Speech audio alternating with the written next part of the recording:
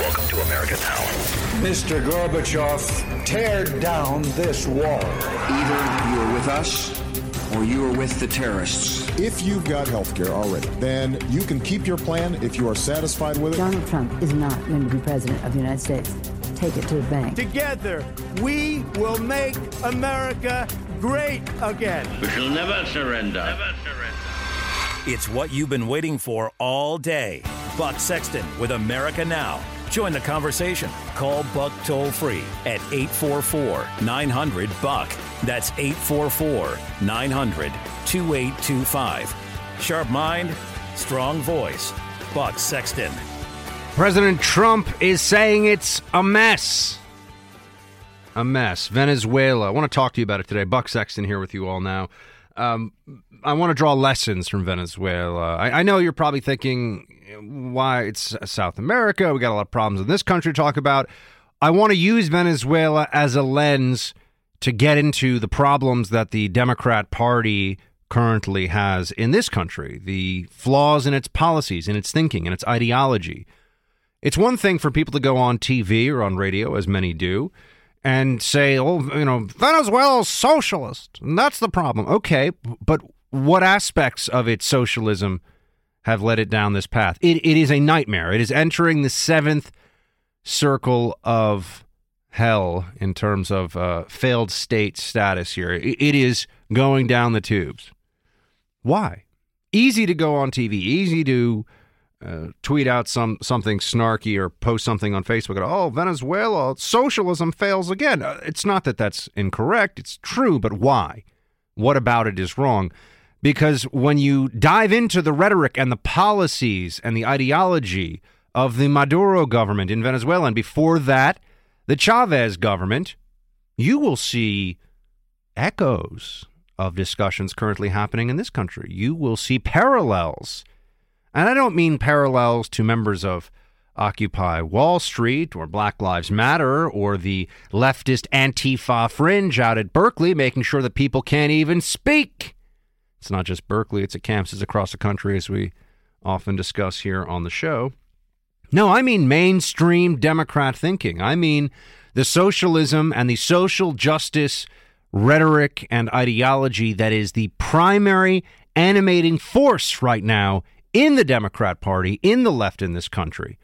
There are parallels. The difference has to do with, of course, the mindset and history of the American people versus with Venezuela, and the strength of our institutions and their institutions, and where we are on the scale of statist control of the economy versus where they are. But the lessons are the same and they're similar. And I just wanted to get into this because I think it's very easy for those who are making a living telling the American people about what's going on either around the world or here at home, whether political analysis, economic analysis, national security stuff, to just say, oh, well, it's socialism, it's failed. Why?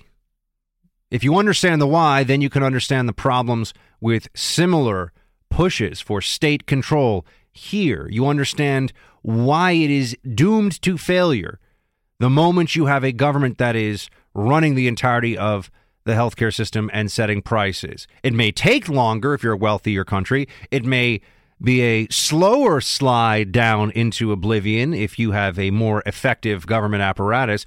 But the end result will be the same if you pursue these same policies. And it's not hard to find the parallels and the similarities between the Democratic Party and what you'll hear, or what you would have heard at least until now, in Venezuela. It's about, what is just. We need to redistribute wealth. We need to seize the assets and the capital of those who are productive in this country and give it to other people because of, fairness and stuff. And it's the fat cats who are oppressing you. And it's those who are using the government for their own ends, the successful, the wealthy, the powerful. The undertones of socialist populism are all over the Democrat Party these days. Everyone in America gets a fair shot at success. I believe that this country succeeds when everyone gets a fair shot, when everyone does their fair share. We are the only country in the industrialized world that doesn't guarantee health care to all people. I've been criticized for saying that. Let me say it again.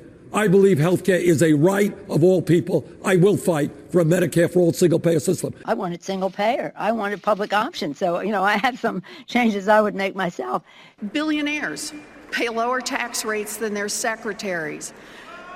And Wall Street CEOs, the same ones who wrecked our economy and destroyed millions of jobs, still strut around Congress, no shame, demanding favors and acting like we should thank them. Does anyone here have a problem with that?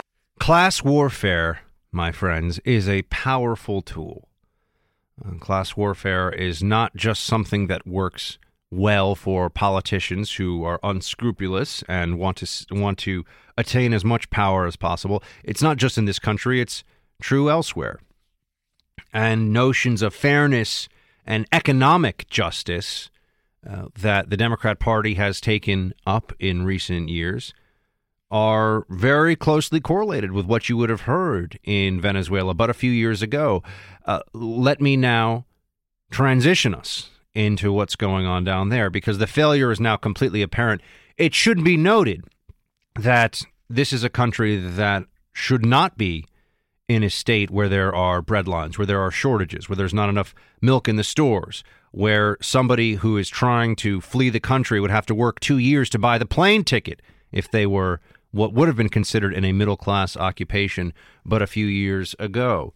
This doesn't have to be a country where there are motorcycle gangs roaming the streets, allied to the president and the regime, the Maduro government, beating up protesters.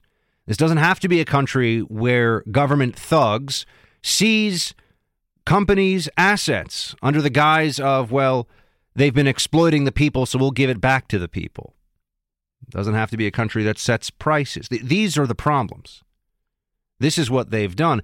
And it should be noted that in this country, the Chavez government, the Maduro government, which are both dedicated to this Bolivarian revolution, and there's all this anti-Yankee, anti-American talk that comes out of the regime, and they've been able to create this animosity and also this fear of external influence as a way of brainwashing the masses, brainwashing people in Venezuela so that this populism would be enough to allow the elites, the governing authorities, to have full control, no real opposition. And now we see where that gets us. It's a complete and utter disaster. This is a country that, as you know, has the largest proven oil reserves in the world, larger than Saudi Arabia's oil reserves.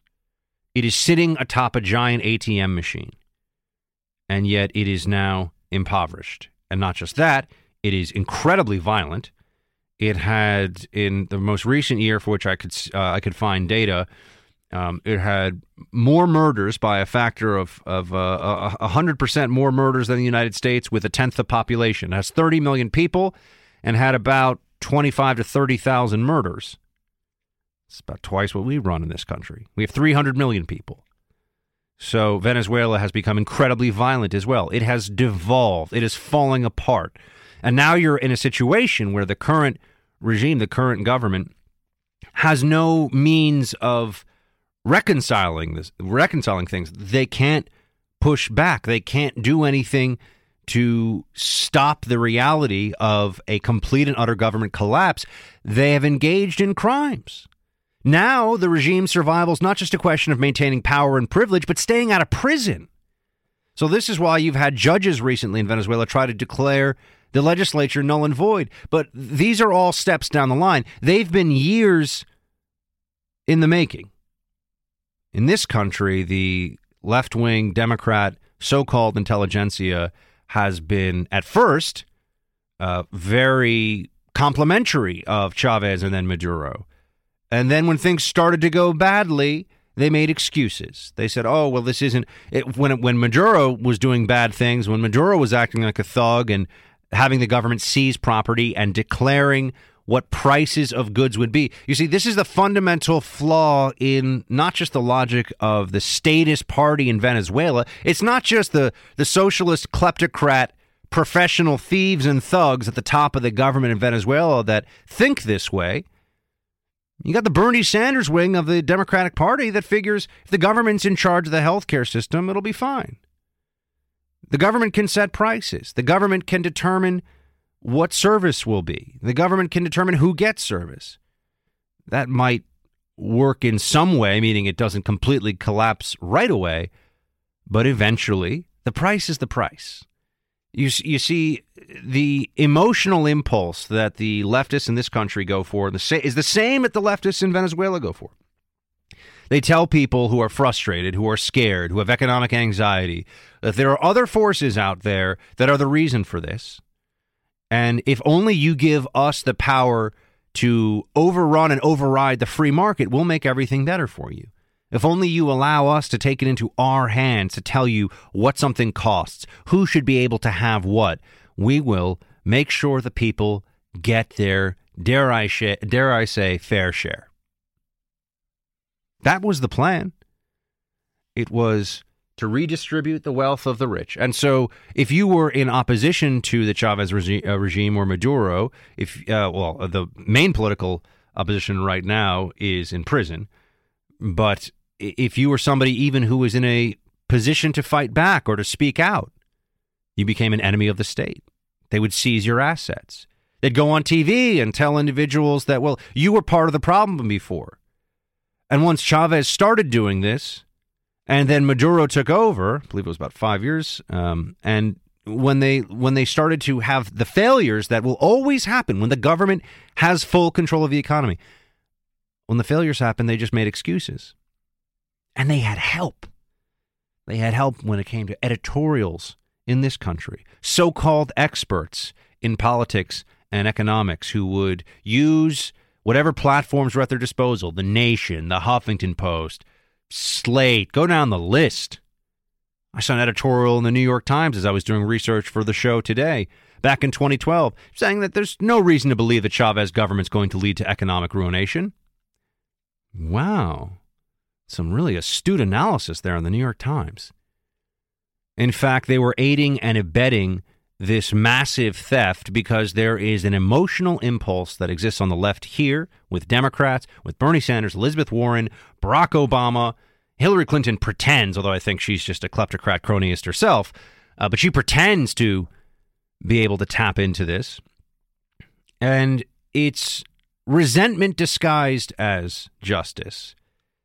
It's authoritarianism with the pretense of a kinder, gentler approach to what everybody in a society should have. The main decisions that were made in Venezuela, of course, you had a much smaller, more fragile economy, and I know that no comparison between nations is exact, but some of the main decisions, allowing the government to determine winners and losers, allowing the government to set prices, allowing the government to seize private property, and then, of course, rampant corruption and the silencing of opposition media to that corruption, and then the use of violence to maintain power at the top of the government pyramid. All of this has been happening for years, and it has finally collapsed in a maelstrom of violence and despair and degradation not far from our own shores. Certainly in our hemisphere, and this should be a country with which we have strong and favorable relations. Instead, it's turning into a humanitarian disaster. The Venezuelan people are so hungry in many cases, they can't even work up the literal physical strength to go protest the regime. So many of them have been in the dark, literally and figuratively, because they don't have electricity or they're cut off from the internet, that they can't even make it to the protest. The poorest people. Because the poorest, by the way, they're always the ones that this kind of regime, a leftist, Democrat, socialist, whatever, however they want to describe themselves. But this redistributive, collectivist ideology taking the form of a government always promises the most to the poor, and the poor always suffer the most when the government gets its way. So the poor can't even attend these rallies. They can't get to them. They don't even know about them. And it gets worse with each passing day. Now you have riots, violence in the streets, people dying, dozens killed this month, many hundreds more wounded. You have detentions on a massive scale, political opposition in prison, 800% inflation. This summer might reach 1,600% inflation. The money's essentially valueless. The regime has no way of turning back. They know that they're going to get imprisoned, and all their thugs and cronies and fellow kleptocrats are going to be sitting beside them in cells unless they maintain power by any means they can. They don't care. Humanitarian concerns don't factor into this one bit. And the only way forward for the Venezuelan people is, yes, a radical embrace of the free market. A default on sovereign debt, the dollarization, most likely, of the economy, moving to U.S. dollars, some currency that has value that people can understand and keep. But that will mean tremendous economic pain. I mean, this is a true humanitarian disaster. And understand that this happened not just in a country that by all means should be relatively well off and is in our hemisphere, doesn't have to worry about some foreign power invading. But it happened in a country that has direct parallels to the primary ideological impulses of one of two major parties in this country. And it happened in a country that was able to turn to those in America who are supposed to be speaking the truth and illuminating why this is a ruinous economic decision. Instead, no, they were making excuses. It was fashionable, like wearing a Che Guevara t-shirt to talk about how Venezuela was going to get it done this time. They were going to figure it out. No, socialism leads to ruination. It leads to poverty and despair and ultimately death. And it, in fact, could happen in this country, too. Not tomorrow, not in a year, not in a decade, but if our political will is so eroded by the social justice warriors and the collectivists, and who knows what will happen. The original sin of the Chavez government, which came before the Maduro government, which is the one that's in power right now and is engaged in all kinds of thuggery and oppressive tactics and authoritarianism in order to try and maintain control. And the excuse, of course, of this is all the Americans' fault is wearing thin for people who have real fear for their lives, for their safety on the streets, as well as shortages of staples. But that brings us then to the original sin, the original problem with the government. They decided that it would be nicer, it would be more fair, it would be better if household staples, milk, flour, things of that nature, had a set price. Now, that doesn't seem on its face like such a big deal, and it doesn't seem like it's such a terrible thing, right? You just want to make sure that the working class would have access, or farmers, those with small farms would have access to the day-to-day necessities. So they set this and they put this in place. Problem with that, though, is that when you say the price is artificially low, people are buying at that price, but producers won't produce at that price. And so this leads to shortages. The scarcity of basic goods. This will happen as surely as night follows day. It can be delayed. You can try to prop it up. And the reason this collapse took the time that it did was because of Venezuela's petrodollars, because of the money it makes from oil.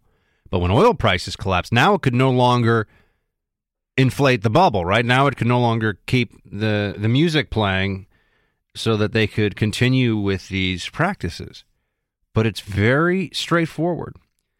It's just government intervention in the form of price controls that is, I mean, there's a lot of other stuff too, and corruption, and sure, but this was the beginning of the end. And then it turned into decisions about what money could leave the country, and then from there, it just gets worse and worse, because when the shortages happen for basic household goods, then they try to come up with another policy to deal with that. Well, then that also creates intrusions into the marketplace, and it gets worse. And these aren't, we're talking about Maduro, these aren't particularly effective ways to go about, I mean, or the Maduro government isn't even particularly effective in trying to be a socialist statist regime, right? They're not even good at being socialists, but that's something we'll have to get into more coming up here. Team, I'm going to hit a quick break. We'll be right back.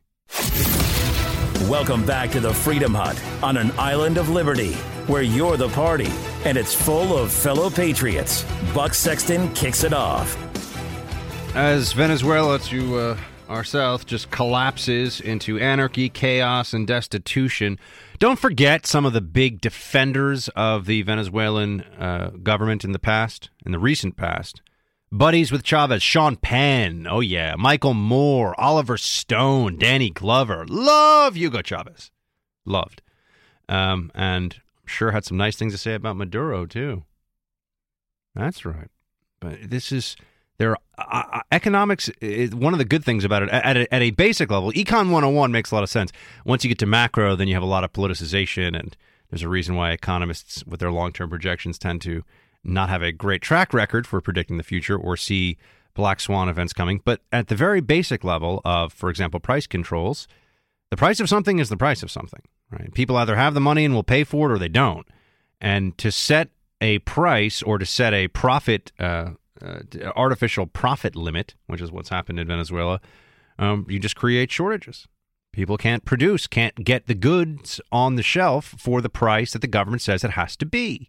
And then you have a black market in those goods. And then that becomes, then those goods become even more expensive than they would otherwise be. And, yep, it gets worse and worse. And then you have the seizure of the means of production of different assets, which the government did as well.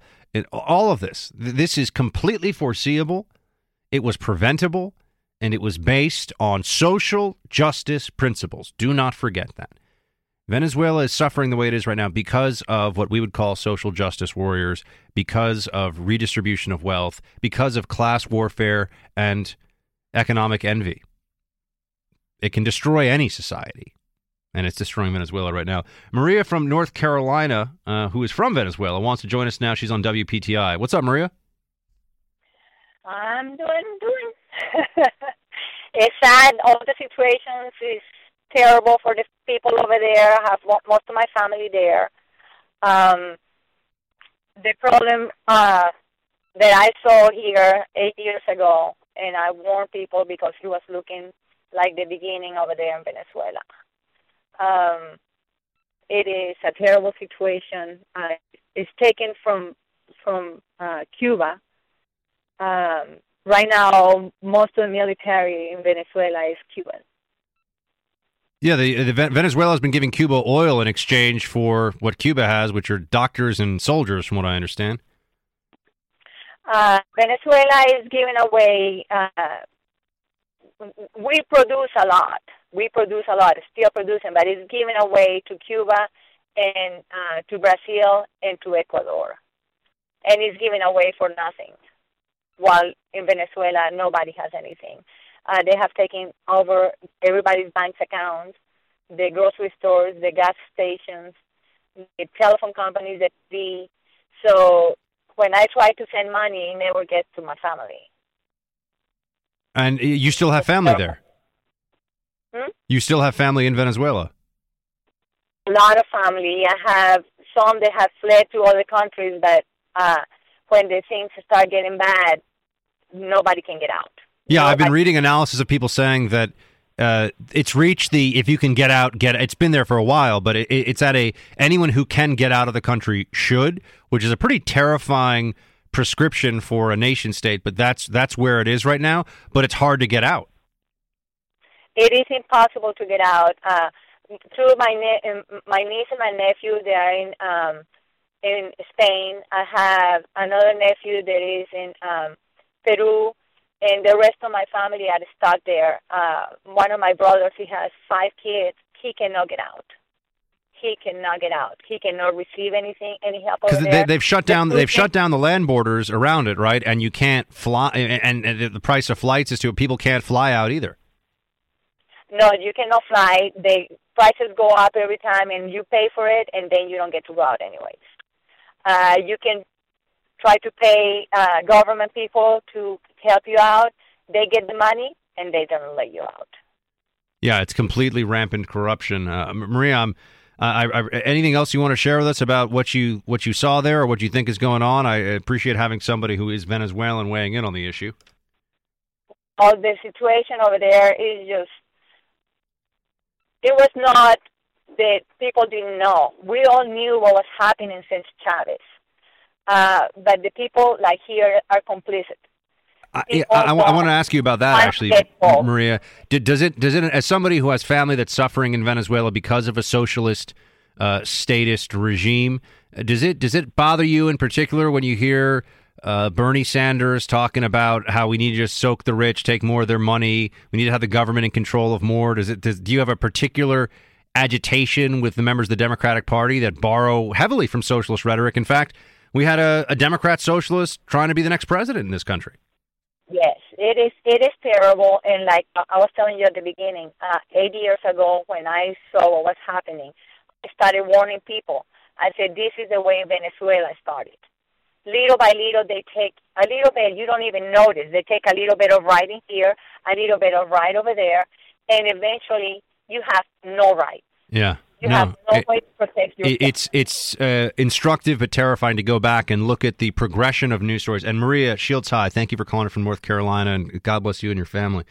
You read the stories, and it was everything in Venezuela happened exactly as the capitalist Yankee American critics said it would from the beginning, and everything that the left-wing defenders of the Bolivarian Revolution in Venezuela. I mean, there was a TV show, Allo Presidente, that would go on. Hugo Chavez would go on TV on Sundays for like 6 hours, talking about whatever he wanted. And I spoke to somebody in my parents' house here in New York, who was a friend of the family, who was telling us that he found out that they were seizing his stuff, his family's assets. By what? Because the guy said it on TV. He's like, yeah, we're going to take their stuff. Think about that. Imagine turning on TV and you see the president. He's like, yeah, that factory, they're not making enough stuff at the cheap price we say they should make it at, so we're just going to take it because we're all about the people. That was happening in this country, and it was happening, and writers and journalists and TV pundits were saying, "Oh, they've got a different way of doing things, but it's all about, social justice, and it's good stuff. It's going to get more stuff for poor. Don't you like poor people? Don't you want to help poor people? That's what they're trying to do. To make an omelet, you got to break a few eggs. Idiocy. I could sit here just reading you editorial columns and headlines of people who think they're smart, who are like, oh yeah, Chavez, Maduro, they've got to." With Chavez, it was, let him do his thing. He knows what he's doing, and don't interfere, America.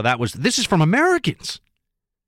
This is from people who, write at the New York Times and write at the Huffington Post and The Nation. And I was naming some of them before. But then when Maduro came in, it was, okay, well, things are a little rough now, but, that was Chavez's fault. So understand that, by the way. Once the government becomes so involved and is making all these decisions, any new version of a similar government just blames the previous government and never does anything, right? This should all be ringing some bells for us. We're like, yeah, that sounds about right. That sounds like what's going on here. But I know it's, there are so many of these people that are out there right now, and a lot of them are well-intentioned, and I like them, but they're talking about the crisis in Venezuela, and they will say it's socialism, but they don't understand why it's socialism bad is important for people to know, but why is it bad? In Venezuela, it's largely a story of price controls and then corruption around it and then seizure of private property around, and then redistribution of wealth. And it's concentric circles, but it starts with price controls. That was ground zero of the economic crisis in this country, or in Venezuela. And we should understand that it wouldn't happen here overnight, and I'm not saying it's going to happen here, but the same fallacies that drive a government like the Maduro or the Chavez government to say this is what the price of beans, or this is what the price of milk, or this is what the price of bread should be because poor people need it at that price, drives a lot of the thinking of the Democratic Party in this country. Look at Obamacare. What was the huge fight with the recent Obamacare repeal and replace? It was about the mandates. What are mandates? Mandates are just a means of the government telling you what your insurance policy has to cover so that it can give it to some people, even if you don't want it and will never use it. It's just redistributing wealth. Now, it's not seizing factories and saying that, and making sure there's no milk on the shelves, but similar principles apply. So I just would urge you to, as you look at this, try to avoid putting too much stock in the opinions of people that quite obviously, despite being on TV or on radio, have never read the Communist Manifesto, have never read Das Kapital, don't understand Marxism, don't understand from a political science and analysis perspective what socialism is, other than just socialism bad. Okay, socialism bad, but why? And I appreciate that you joined me here because we get into the why. Jeffrey in Mississippi, WBUV, good to have you, sir. Hey, Buck, thanks for taking my call. Thank you, thanks sir. For the very accurate and astute assessment of the ideological failure that is Venezuela. And I'm interested in your opinion and maybe draw a parallel of that to North Korea, and possibly when could we hope the same happens to North Korea? And the second part is, what is your opinion of Donald Trump, or President Trump, of his reaction to North Korea's saber rattling? In my opinion, it's ignore them and they'll go away. They have no navy. He only wants attention. Why are we giving it to him? Okay, a lot of very good questions here, and let me try to give them all of the response that they are due. Let's start with the one before North Korea, the one before Trump's response to North Korea. Why isn't North Korea yet in a state similar to Venezuela? Well, in a sense, it's worse, and it has been worse for a long time. There's mass starvation, there's mass incarceration, there are concentration camps full of political enemies, and the people are in, especially as you leave Pyongyang, the capital, the people are in a constant state of starvation, and it is a totalitarian police state with no opposition. So, in a sense, Venezuela is a few steps down the statist pathway, even from, North Korea is a few steps down the statist pathway from even where Venezuela is right now. And you have the absence of any opposition or civil society in North Korea. So it's hard to conjure any means of understanding North Korea without starting from, it is 1984 made real. It is a true totalitarianism in a way that no other state in the world currently is. Right. So it's number one in statism and authoritarianism. And then on to North Korea in terms of Trump's response to it. The problem is, that they can't beat us in a conventional fight, but they don't want to beat us in a conventional fight. They want to fire off missiles either at us or at our allies, and they figure that if they have nukes and they can nuke South Korea, then they will eventually, at some point, they'll be able to reunify the Korean Peninsula as one Korea. And to us, it all sounds crazy, but crazy's not in short supply over there. But Jeffrey, shield time, man, thank you for calling in. I've got to run to a break now. We will hit that break now, team, and we will be right back. I'm not really clear on why I'm being asked to leave this plane. I purchased this ticket. I had an emergency. I had to pee. I went on a tour. I had to pee. I tried to hold it the first time. I came and sit down, and I absolutely couldn't. I understand that. And I'm being picked off the plane. I don't know. What other words could I use for what's happening right now? Just follow me.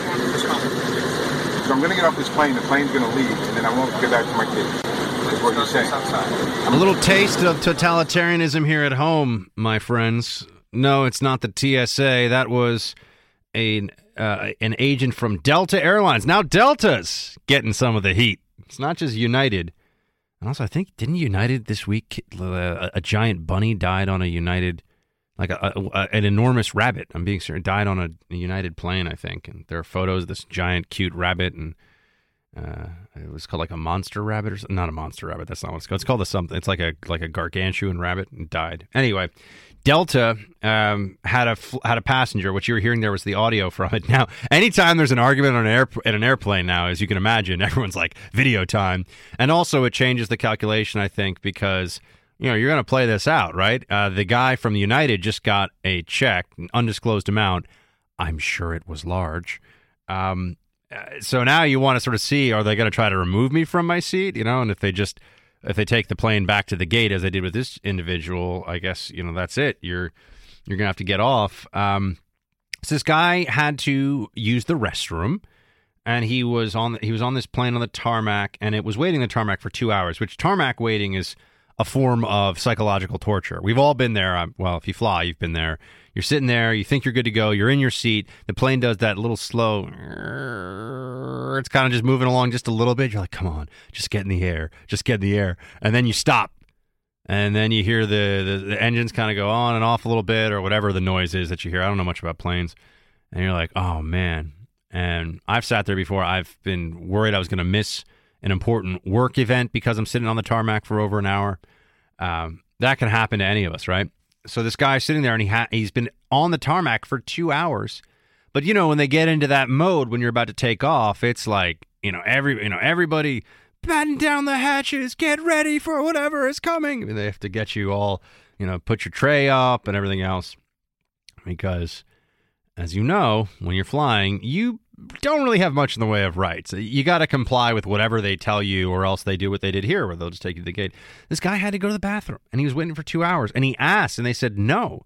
And he said he was going to relieve himself on himself because he had no choice. And so he finally got up because he didn't want to do that. He's an adult and doesn't want to, soil himself.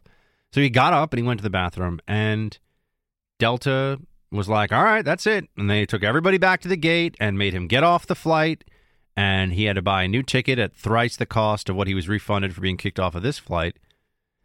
They have to find a better way. I mean, I can tell you, for example, I knew without having to be told or without being a science guy, we'll talk more about that coming up, but I knew that you can't have your Kindle out during takeoff because it might electronically interfere with the cockpit.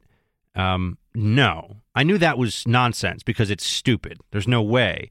If that was really the case, what about somebody who just has their device on, whether it's a cell phone or a Kindle, one of those e-readers, and doesn't turn it off? I guess the plane would be in jeopardy, right? I mean, you could never fly and feel safe if that were true. So it's idiotic.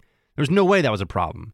And once or twice I asked a flight attendant without being surly about it. I was like, come on. I mean, is this really... And they changed the policy because it was so stupid that they couldn't justify it anymore. Now, I don't know what the rule change here would have to be, but given that the public is really focused on how airlines become these little tyrants whenever we're flying with them and something starts to go wrong and you feel like you have no recourse and you're treated really badly, they've got to come up with a better rule than you've got to just go to the bathroom in your seat on yourself. That's not acceptable. And there does come a point, and I'm sure we've all been there, where you just can't hold it anymore. And this guy was there. He'd been sitting there for 2 hours. Maybe he hadn't gone, I don't know. Maybe he hadn't gone many hours before then. Maybe he drank a lot of coffee. Point here being that to kick him off the flight and to be all mean about it, it just feeds into more of our anger and irritation at these airlines, which I'm hoping, although I am not, I don't think it's promising, but I'm hoping maybe brings about some changes so that we are all going to be treated like normal. I'm going to be on a plane tomorrow, so I'm particularly hoping right now that they will come up with better ways to deal with this. But yeah, here's Delta telling an adult, sorry, you can't just get up real quick and go to the bathroom. We're not even moving. They weren't even moving. The plane wasn't going anywhere. Can't do that. Rules. Rules are rules. Rules are rules is not a justification for everything. He spreads freedom because freedom's not going to spread itself. Buck Sexton is back. Team, we're very fortunate and happy to be joined by Ben Shapiro. He is editor-in-chief of DailyWire.com, syndicated columnist, host of The Ben Shapiro Show, also writes at NationalReview.com. Ben, thanks for making some time. Hey, thanks for having me. I didn't ask you about this beforehand, but I figure you're up on this one. Breaking up the Ninth Circuit, getting a lot of talk today. Have any thoughts on this? You care much about this? Yeah, I mean, they absolutely should break up the Ninth Circuit. The Ninth Circuit presides over territory that is larger than that of any other circuit. The states that it presides over have nothing in common. It presides over Arizona, and it presides over California and Washington. It's a ridiculous circuit. It's the most liberal circuit in the country. There's no reason why it shouldn't be two circuits, and Congress has it within its constitutional power to break it up with a simple act. And what did you think of Oreck's opinion out of San Francisco on the executive on one aspect of the executive order dealing with sanctuary cities and federal funding? So I think that the truth is that this is not as bad a ruling as the executive order ruling. Agreed. On the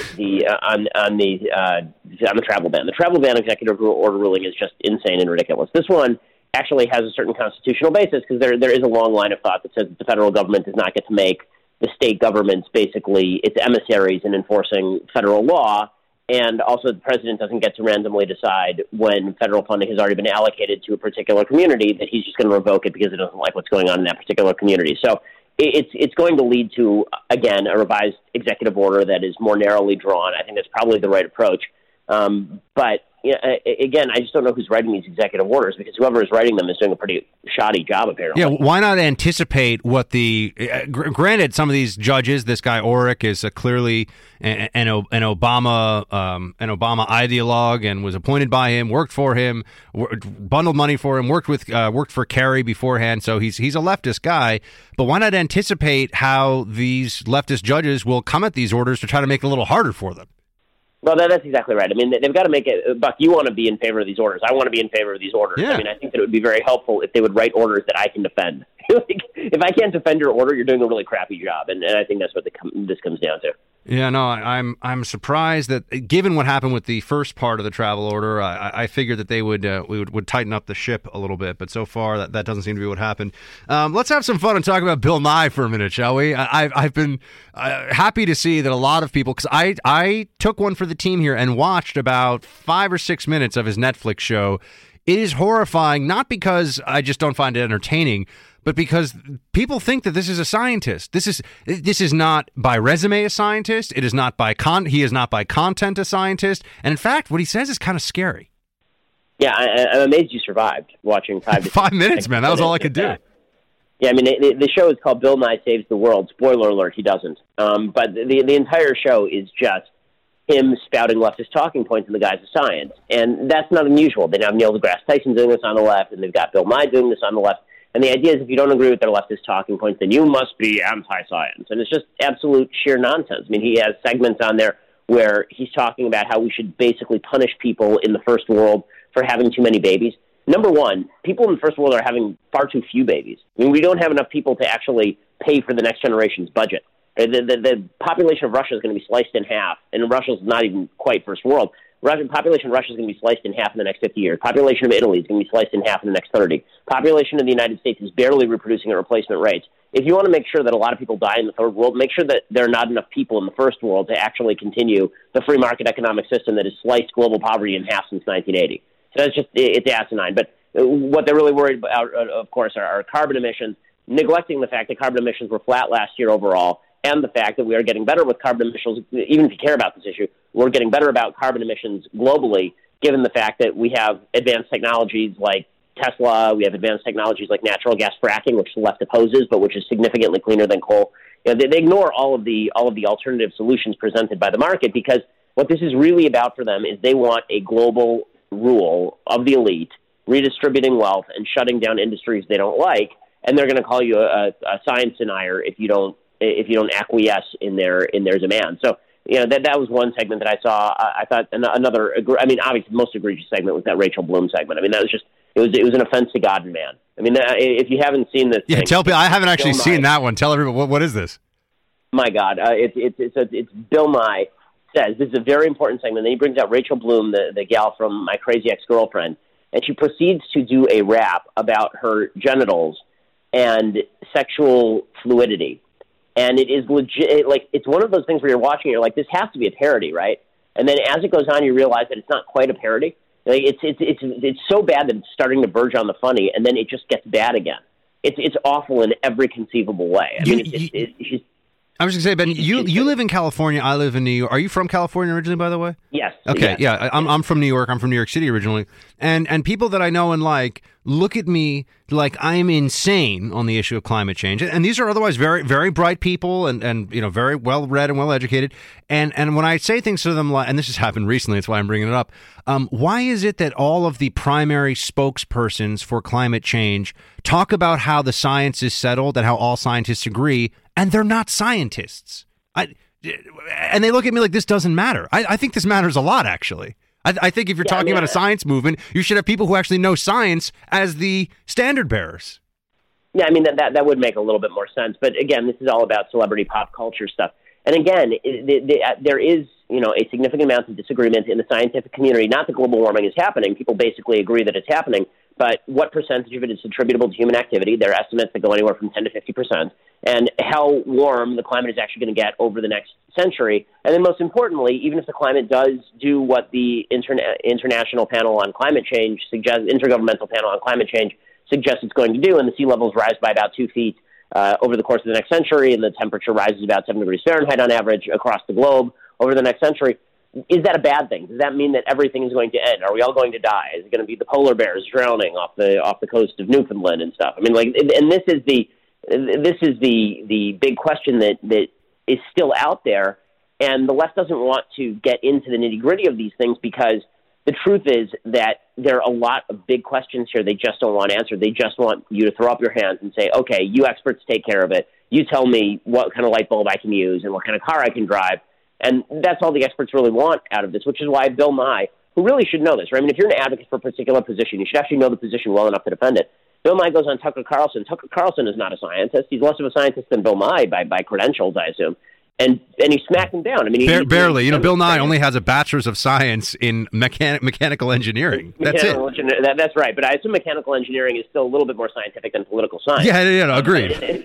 But in any case, but Tucker gave him the runaround because Bill Nye couldn't answer basic questions like, okay, so how much is the climate going to warm? Why is there uncertainty? Is there any sort of? There's obviously dissent in the scientific community about the level of this stuff. Like these are all questions that need to be answered on a factual level and with margin of error. I think that it's important for people to say, okay, here is the range of possibilities that it could be and the likelihood that each possibility is true, and then we can have a discussion about public policy. But I know, Ben. I know you go on college campuses and face down both the loony left students and the professors, and the videos of it, by the way, are very entertaining sometimes. So thank you for that. But the kids look at you when you say this. I am sure I can't think of a specific instance. Like you're a bad person. And the same thing happens to me. I've gone on CNN and just been like, can we just admit that the IPCC report, which you mentioned before, Intergovernmental Panel on Climate Change, talks about ranges because they just don't know. And even saying that marks you as a bad person. People look at you like you're an odious human being. How do we get to that step? Like, why do students at Berkeley's on everyone's mind this week, but any Cal school, when you go speak there, why are they looking at you? Or when I'm on CNN talking about this, why look at me like you're a bad human being if you have any doubts about this or even any questions? Because for the same reason that they look at you like you're a bad human being when you have a gun control conversation in which you say, I'm not sure that gun control is the most efficacious way to prevent gun crime. The idea is that the solution precedes the actual question for them. It would not matter what the problem was. The answer is always the first world needs to stop its development. And this has been true since the 1970s when they were saying that global cooling was happening, so the first world had to stop its development. Bottom line is they're not interested in your perspective on the science or even in varying perspectives on the science or even if you grant them the science, right? I just gave you the IPCC estimate, and I said, okay, you can even grant that, and it still doesn't answer the question of what we ought to do about it in the first world and whether the best possible solution might be a market-based solution. If you say to them anything except for we need a massive regulatory regime that is going to quash your ability to use carbon fuels and that is going to quash the ability of people to rise in the third world from abject poverty, if you say anything remotely resembling that, you're now a denier. Even though you're agreeing with them on the science, you're not denying anything. You're just denying their solution. But if you deny their solution, you're a denier. Yeah, there's a hint of Stalinism with the way they approach the subject in that you have to – it's not just a question of agreeing to an extent. You have to agree enthusiastically without reservation and at all times, or else you're the enemy. You're a counter-revolutionary and you have to be destroyed. I want to ask you, Ben, because we're coming up here on 100 days. And I've been saying, look, 100 days is artificial. We get it. But it is something of a barometer. We could look at this and say, how are things going? You were very willing to be critical of Trump in the run-up to the election and have been calling balls and strikes since. So you're not somebody who just says everything Trump does is great. What do you think so far? So I think that it's hard to tell, with one grade where he is. And you also have to determine what your yardstick is. So is the yardstick what he should be doing, or is the yardstick Hillary Clinton? If the yardstick is what Hillary Clinton would have been doing, A+, right? Because a dead horse would be A+ compared to what Hillary Clinton would have done in office. But if the yardstick is what he could be doing with a Republican House and a Republican Senate, I'm giving him a C. We've had no major legislative accomplishments out of this administration. He's blown Trump care up. On foreign policy, he's obviously a sea change in terms of his general view of the military, but I don't really see a coherent view of foreign policy coming out of the administration yet, although that may change. Only because I think it's too soon. I just don't think that we know what's going to come out of him. And the first 100 days is not indicative of anything except for a vision for what the administration is going to be. And given that there is none coming out of his administration, that's troubling. The first 100 days of Reagan, there were no major pieces of legislation, but Reagan spent the first 100 days talking about why a smaller government was a better government, why a smaller government was better for Americans. Trump has spent the first 100 days alternatively tweeting silly things and then saying some nice things and some good things. So I don't have a good read on him. I wish I did, but I don't think anybody's going to get a good read on him because I don't think Trump has a good read on him. I think he gets up in the morning and watches Fox and Friends, and I think the most powerful Steve in the country is not Steve Bannon, it's Steve Doocy. All right, Ben Shapiro, editor-in-chief of DailyWire.com, syndicated columnist, host of The Ben Shapiro Show, and check out his latest at nationalreview.com. Ben, great to have you. Thank you, sir. Hey, thanks so much. 844-900-2825, team. We will hit a break. We will be right back. I wanted to talk to you a bit about what's going on here with the just a quick update on the Russia investigation. And you've got, of course, competing narratives of what's happening right now. You have Representative Steve King, because this is all so politicized, as we knew it would be. You got Steve King out there, and he's saying, well, I'll let you hear from Steve King what he's saying. I'm not aware of any evidence so far of any collusion between the Trump campaign and any Russian agency. And Carter Page, my understanding is that Donald Trump has never even spoken to him and never had a conversation with him. I think he was at maybe one meeting of the campaign. And so whatever he's saying on his own. That is. Okay, so Carter Page, I've said this to you before, and by the way, I haven't been avoiding the subject on the show because I don't like to talk about it because it upsets people who support Trump. I know that's a calculation that some people on other shows make, or especially on TV these days. But I just don't find that there's that much that advances the story. A lot of stuff we see day in and day out is a rehash because the Democrat-friendly outlets, the left-wing sites, the left-wing channels, want to just keep the story alive. So they just need to have like a daily Russia update. And so they go, oh, new evidence of no evidence of Russia-Trump collusion. It doesn't matter, right? Breaking news, no evidence yet found of Russia-Trump collusion. But they just need to keep it out there and up there so people think about it and talk about it. And it's a part of our conversation all around us. But as there are new developments, I'll talk to you about it. And next week, next week, there's going to be some hearings on Capitol Hill about this. I'm guessing we're not going to learn much that's new from those, by the way. I think it'll be a few piles of charred nothing burgers with cheese, and that will be it. We won't find out that much that's new, but there'll be tidbits, there'll be little sound bites or moments that the Democrats can cherry pick from the greater whole and suggest that it is suggestive of something else, right? You can expect this. Take this to the bank, my friends. Even if nothing new comes out of it, they will create a narrative in which they are, at a minimum, just asking questions to keep the, we got more questions. Okay, we didn't get what we wanted that hearing, but we got more questions. And they're going to ask questions that are very leading, and they're going to put them out there as though they're fact, right? Well, why is it that Carter Page? I hadn't heard of Carter Page. I was a political analyst at CNN during the election, so you can imagine I heard a lot of stuff about how terrible Trump was and everything else. Sitting in the green room, with a few exceptions, some of my friends that we've had on the show, in fact. But sitting in the green room, you tend to get a lot of people that are just, they're on the phone talking to a friend. Oh, Trump is the worst. Trump is so bad. I heard all the bad stuff about Trump. Never heard about this Carter Page fellow. Know nothing about him. And people are, Carter Page, he's a Russian stooge, or he's a Russian agent, or I'm like, okay, well, what would that even mean if that were true? Let's say theoretically the FSB was like, we have a very important plan for you. You'll work with the Trump campaign, and we'll make this very worth your while.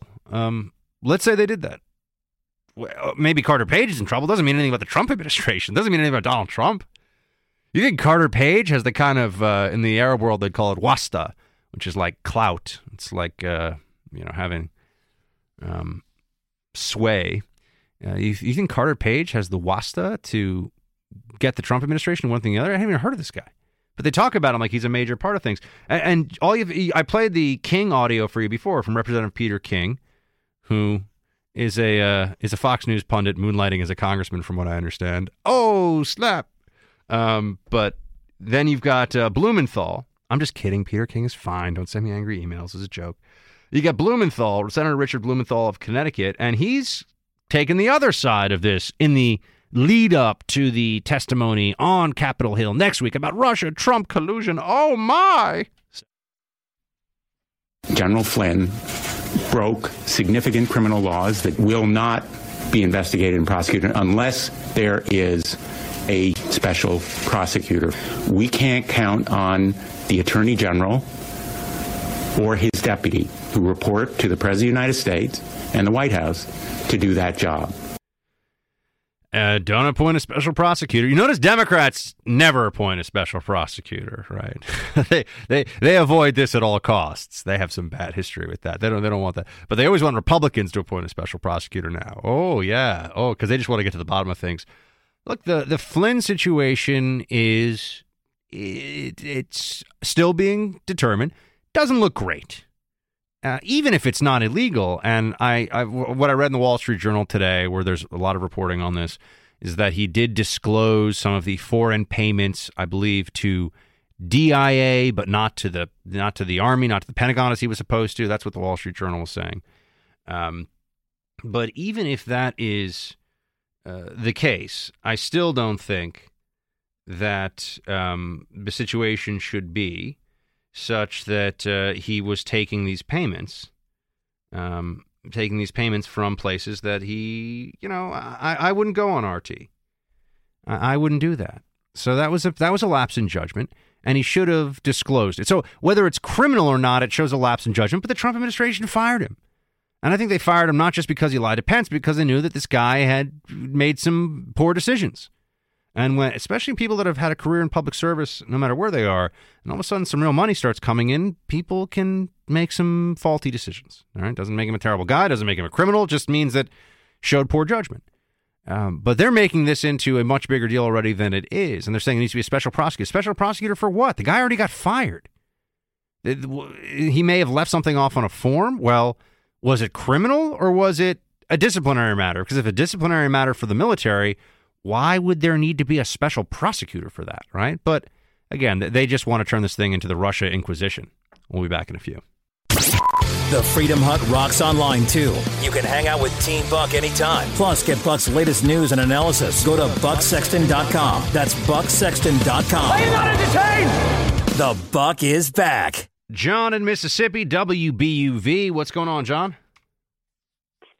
Buck, I agreed with everything you said there about the Russia connection with Trump, and the fact that this guy Carter Page is somebody that's not even a part of the Trump campaign.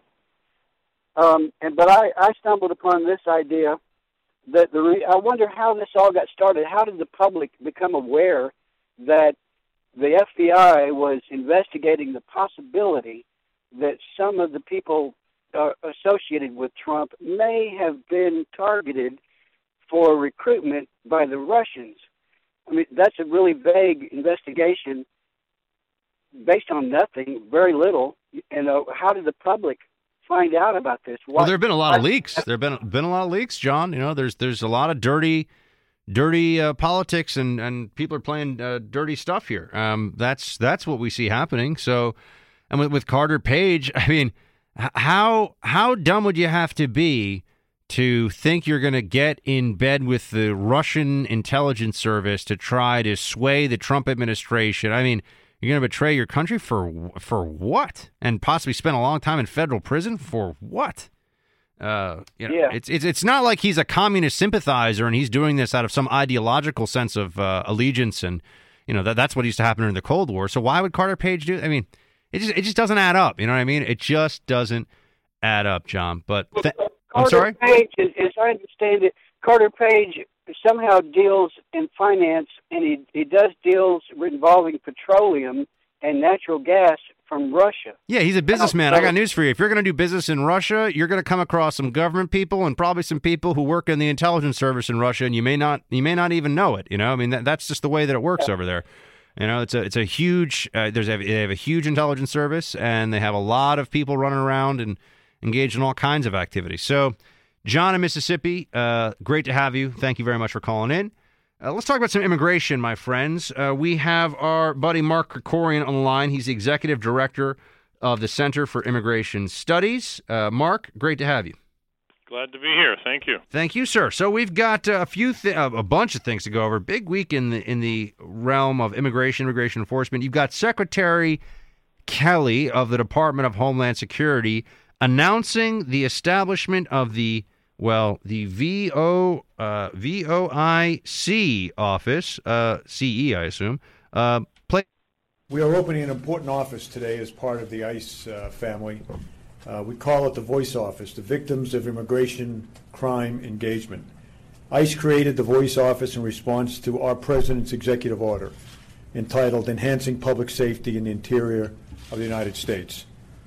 But the name fits. We are giving people who are victimized by illegal aliens for the first time a voice of their own. All crime is terrible, but these victims, as represented here, are unique, and they're all too often ignored. Mark, what do you think about this? No, I think it's a good idea, and it's long overdue. Donald Trump was the first presidential candidate ever to sit down with these families whose loved ones had died because of illegal aliens and just let them tell him their stories. No other politician had ever bothered to do that, and shame on them. And he really made this. I think their stories really connected with him. And the reason is not just that their their family members were victims of crime. That's a very unfortunate thing, but it happens all the time. It's that people who shouldn't have been in the country, some of them people who shouldn't have been here and sanctuary jurisdictions let go instead of hand over to ICE, were victimized by people. And that's something that's inexcusable, and the government actually bears some responsibility there in a way that it doesn't necessarily for, just an American who's here already who commits crimes. What did you think of the decision? We've talked to you on this show at some length about sanctuary cities and the realities of the law and what the federal government can and can't do. What did you think about the Orrick ruling from San Francisco? Yeah, it doesn't really have that much effect. I mean, it's a political maneuver by a showboating liberal judge, because the only federal funds that the administration is moving to cut off now are certain Justice Department programs, 3 of them. And the judge, in his ruling, said, well, of course they can cut those off because the strings were attached to the grant to begin with. The judge said, yeah, but if he does anything else, then he can't do that. So, I mean, the case should have been dismissed because those counties, San Francisco and Santa Clara, which is where Silicon Valley is, haven't had any money cut off. There's no basis for a lawsuit. This whole thing was just political showboating by opponents of Trump. And I think a lot of the people who, the anti-Trump people who looked at this and said, yeah, great, thank you, are going to be a little surprised when the Justice Department cuts off these funds from these jurisdictions. A lot of people are going to say, hey, we thought the judge stopped that. His ruling specifically says explicitly that obviously those programs can be cut off. So there are some places where there will be reductions in funding, but those are pretty minor in terms of the size of the dollar amount we're talking about here, right?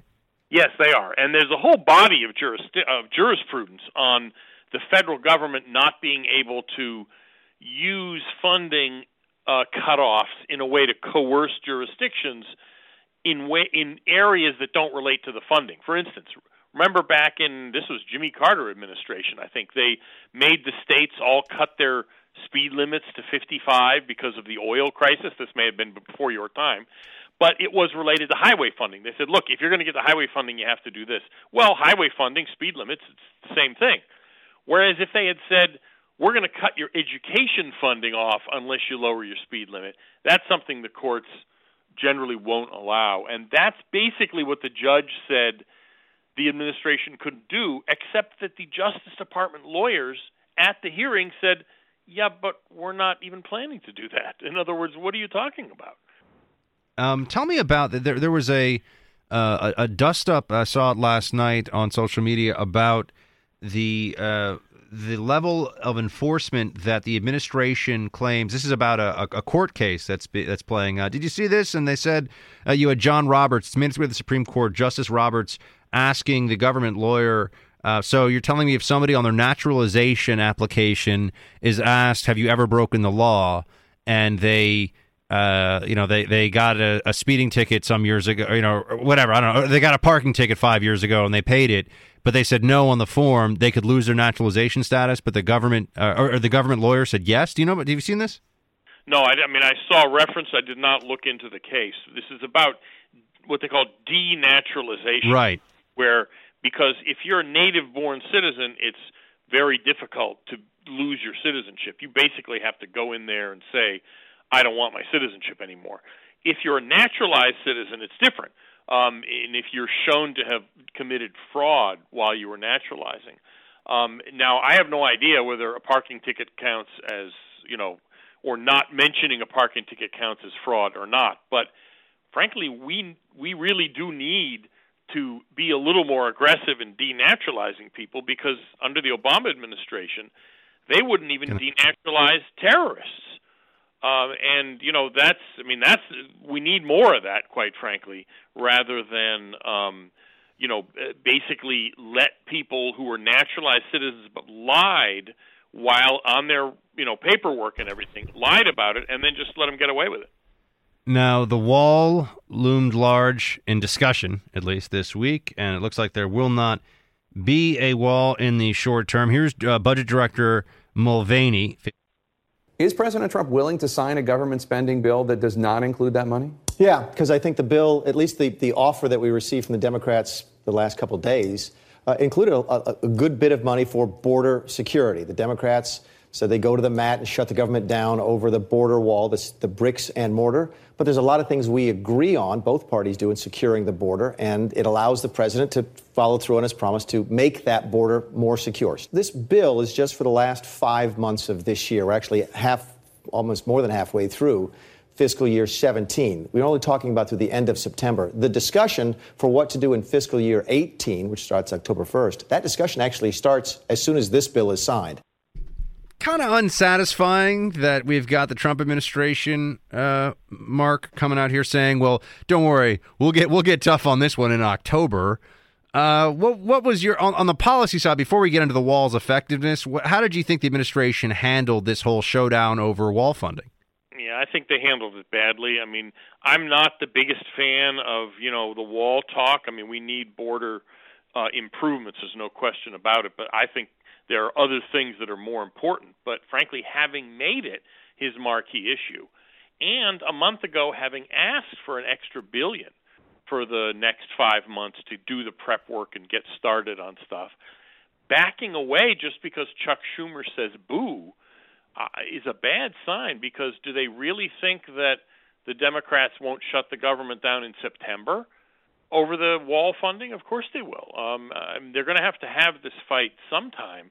And, I'm hoping maybe they have something more involved, a sort of more political full court press against the Democrats' plan for September. But I'm not encouraged, quite honestly. I think, Chuck Schumer ate the administration's lunch on this one. It's a small issue, but it's a really important sign. I think the Democrats are going to smell blood in the water, and it's going to be harder to get things done, immigration or not, in the future, because they caved on this marquee top-shelf issue for the president. It's not a negotiation. No wall. Look, Democrats have always been for border security. Chuck heard his name, Mark. Chuck heard his name. He comes in right away. His ears are burning. Yeah, makes me sad on the inside. But so, what's the truth about how much of a difference a wall? Now, a wall is shorthand, right? We've had this tends to happen in the Trump administration, just like eavesdropping and wiretap, and normal people can use these words somewhat interchangeably, just as a manner of speaking. Wall, for me, I think for a lot of people, fence, barrier, wall, all of these go together in physical prevention mechanism for illegal crossing of the border. How much of a difference would it make if they got this thing up and running, or up and standing? Better way to put it. Depends where you put it, obviously, and how much of it that's going to be and all that. But it matters a lot. I mean, we have almost 2,000 miles of border with Mexico. And of that 2,000 miles, about 2%, 40 miles, has double fencing, 2 layers of fencing with a road in between, the kind of thing that the Congress thought it was requiring 10, 11 years ago when they passed what's called the Secure Fence Act. So there's a lot of improvement that still needs to be made on the border.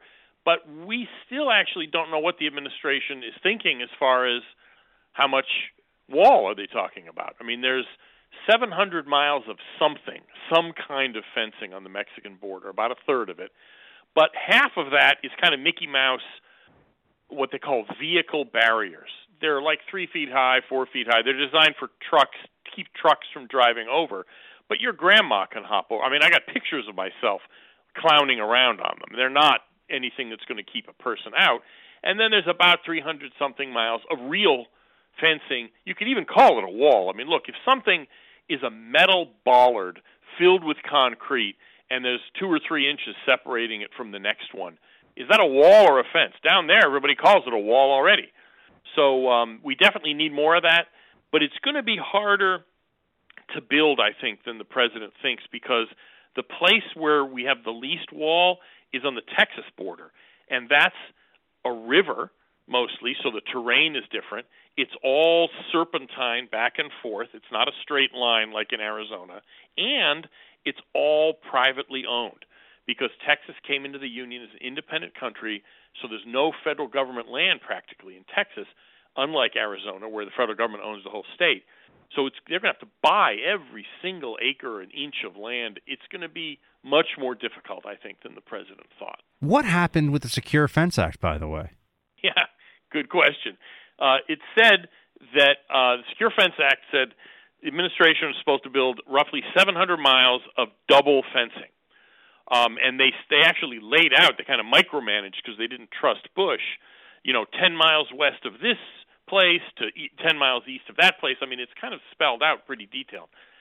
The reason it didn't happen is because shortly afterwards, they stuck in a sentence in a 1,000-page appropriations bill that nobody noticed that said, oh, yeah, and the Homeland Security Secretary can kind of do whatever he wants, doesn't have to do double fence if he doesn't want to. So basically, the bill that got the press looks tough, and then when everybody's attention moved on to something else, they stuck in a little loophole that negated the whole thing practically. Huh. So they voted for a fence, but now a fence or a wall is at least for Democrats, and I think some Republicans, an unthinkable atrocity. So we'll have to see. It's immoral, according to Nancy Pelosi. She actually said that a wall on the border is immoral. I have no idea where she's even coming from with that, but they have become kind of kooky on this issue. Yeah, Pelosi. Definitely. Yeah, there you go.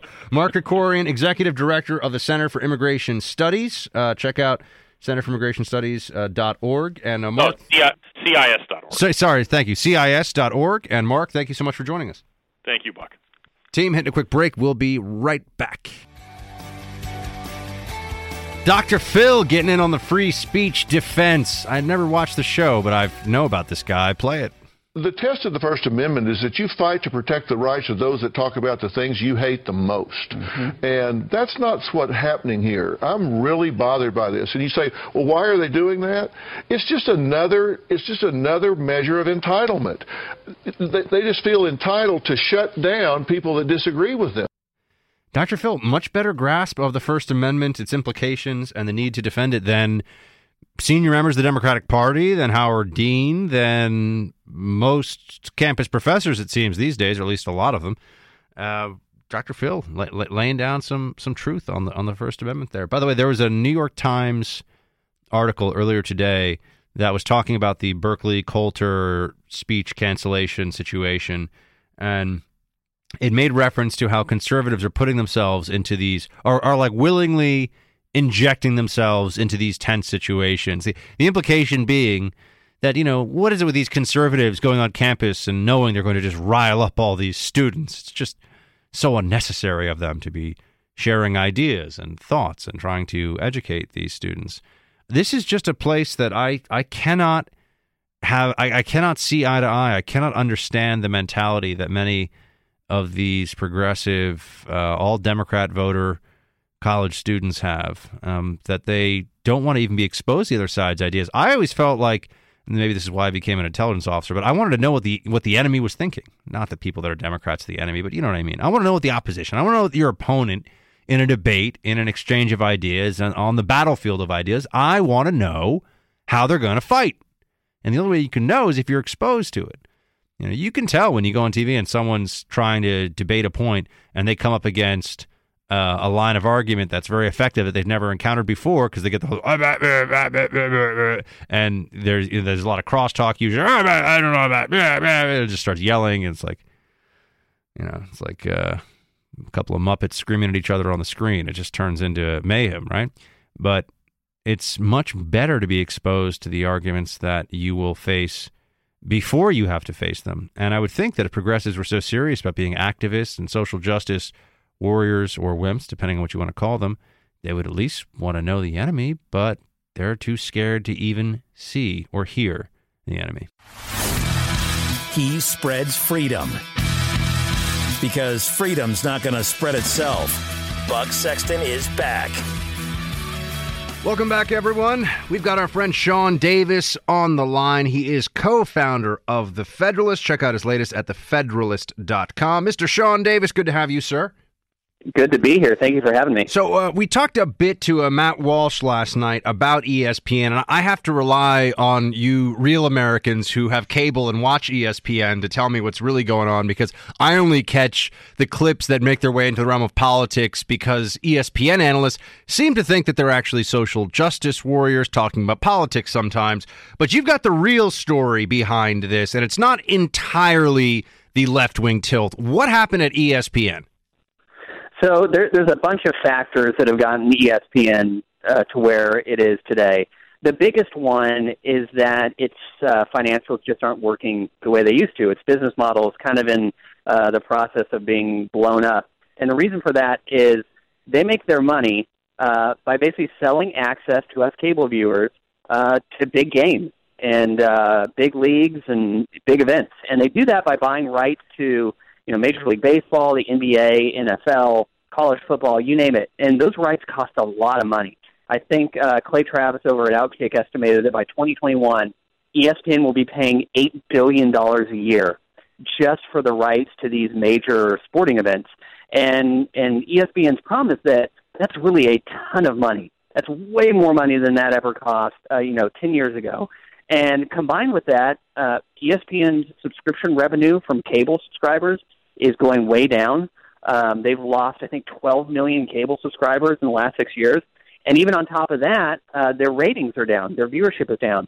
So you have this mix where ESPN's costs are fixed and getting higher and higher, and their revenues are risky and uncertain, and they're declining. And that's a recipe for a huge mess. Yeah, unless you're running a massive, well-connected solar energy company under the Obama administration or something, that's a recipe for failure right there, right? More cost and less revenue. This is not a good thing.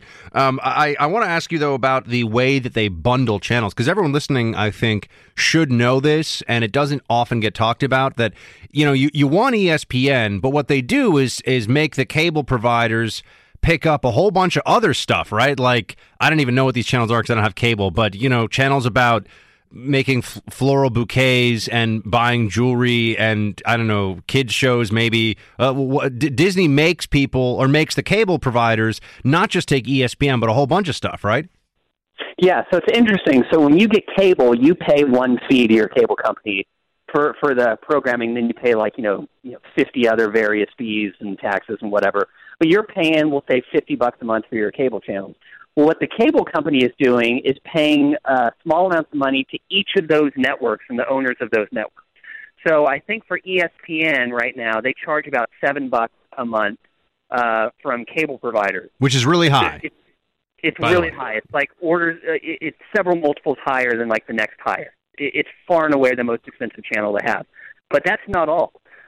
Disney ABC, which owns ESPN, also forces cable companies to carry a whole slew of other affiliated and owned networks. So if you want ESPN, you don't get to just have ESPN. You're going to get Lifetime Movie Network, the History Channel, Disney, Disney XD, Disney Junior, Vice. So what you end up with is you're paying a ton of money, way more than just what the cost of ESPN is, to have ESPN. And so I find it fascinating when ESPN execs come out and say, no, we're just the victims of cord cutting. This has nothing to do with our programming. We're just victims of change and cord cutting. It's so disingenuous because ESPN goes into the front end of these cable companies and says, you know what, we know people are getting cable just for ESPN. And if you want to have them do that, if you want them to get your cable package with ESPN, you're going to buy this other stuff. So ESPN needs to be honest. You know, they're using the value of ESPN on cable to extort these companies into paying fees for all these other networks. But then on the back end, they're going to pretend that cable cutting has nothing to do with ESPN and nothing to do with the cost of carrying all these other bloated networks that Disney demands be included. It's totally disingenuous. And the social justice tilt of ESPN now, the left wing, I mentioned yesterday, I've heard it called MSNBC with sports, which I find funny, and I'm told it's pretty accurate from people who watch it a lot, and that's been a change from what it used to be. There was something about a poem. I just saw this today on some social media. I didn't get a chance to check up much on it. What happened with this poem, or what was that all about? Oh, goodness. So if you think ESPN is bad, you don't know what you're talking about until you see ESPNW. So that's their women's network. And the day before these mass layoffs, ESPNW published on its site 5 poems about feminism. Because that's sportsy. People who enjoy sports ball love poems about feminism. And one of these poems was an homage to a cop killer fugitive who murdered a cop in 1977, was convicted in 1979, escaped from prison, and then fled to Cuba. So that's the kind of content that ESPN apparently thinks its viewers want. Now, like, if this convicted cop killer fugitive set some sort of record paddling time, escaping from prison and getting to Cuba, you know, maybe I'm interested in that as a sports story. But that's not how they pitched it. They pitched some garbage poem praising her after she killed a cop and then fled. Sean, I want to ask if you have any sense that you want to share with us about Trump's, I know I'm switching gears here for a second, Trump's first 100 days. It technically happens, I think, Saturday, right? But everyone's doing this now, even though we all recognize that it's an artificial parameter for the analysis of an administration. But you got to give a grade somewhere, right? So how would you say this is going so far, and what does it make you think going forward? Well, it's a great question, and I think the answer depends so much on where you're coming from. If you're based in D.C. or New York and you don't like Trump and you love and spend all your time talking about process and this and that, you'll look at this and say, well, it's been a total failure. He's messed up an executive order, and it's a total mess. But if you voted for Trump because you wanted someone who's going to go in there and mess stuff up and change how business was done and get a conservative Supreme Court justice nominated and approved, I think you have to look at what he does and say, you know what, it's been pretty successful. He's got Russia on its heels. Russia has no idea how to deal with him. He's scared the crap out of Kim Jong-un by going after Syria and enforcing a red line that Obama was too cowardly to enforce. You look at that and you see guys like James Mattis. You see H.R. McMaster as the National Security Advisor. You see Rick Perry and Scott Pruitt. I mean, the guy's cabinet is stacked. He's getting results. He got a Supreme Court nominee confirmed. If you were even casually interested in Trump versus vehemently against him, you got to look at this and say, you know what? This is pretty good so far. Has it been perfect? No. Has he screwed up stuff? Yes. But so far, I'd say it's looking pretty good, especially compared to what Hillary would have done. Yeah, and that's what I've been saying. Every day where I wake up and I'm a little frustrated, I think they backed off on the wall a little too easily, but I understand that. Yeah, they think they'll have more leverage going into the budget negotiations in the fall. I get that, and it's not over, and we haven't had a wall in a long time. But it is true we have not had Hillary Clinton. We do not have Ruth Bader Ginsburg Part 2 now on the Supreme Court. So there's a lot to be thankful for. It's like Trump Thanksgiving. But going forward, two issues loom very large in my mind and everyone's minds. I'm sure that's paying attention to what's going on in the country. Healthcare and tax reform. Are you optimistic? Where would you put yourself on the scale? I have followed politics too long to ever get my hopes up when I see people talking about tax reform. I'm just super skeptical they're going to pull that thing off. Who knows? I could be wrong. On Obamacare, I think that's probably been the biggest failure and the biggest disappointment so far, but I'm not sure I even blame it on Trump. The whole bungling of this thing, the botched rollout of the replacement bill, I put that squarely at the feet of Republican congressional leadership. They've had years to figure this out, and they whipped this thing together. They did it without the input of their members. They tried to rush this fake timeline, and the whole thing crumbled. So I would hope that Trump and his administration can impress upon Ryan and McConnell the need to get this thing done pretty quick and done right so they can move on to other stuff. But I totally agree that the handling of Obamacare repeal so far has been far less than optimal to the point of being pretty disappointing. Sean Davis is co-founder of The Federalist. Check out his latest on thefederalist.com. Sean, thanks for making the time for us. Great to have you.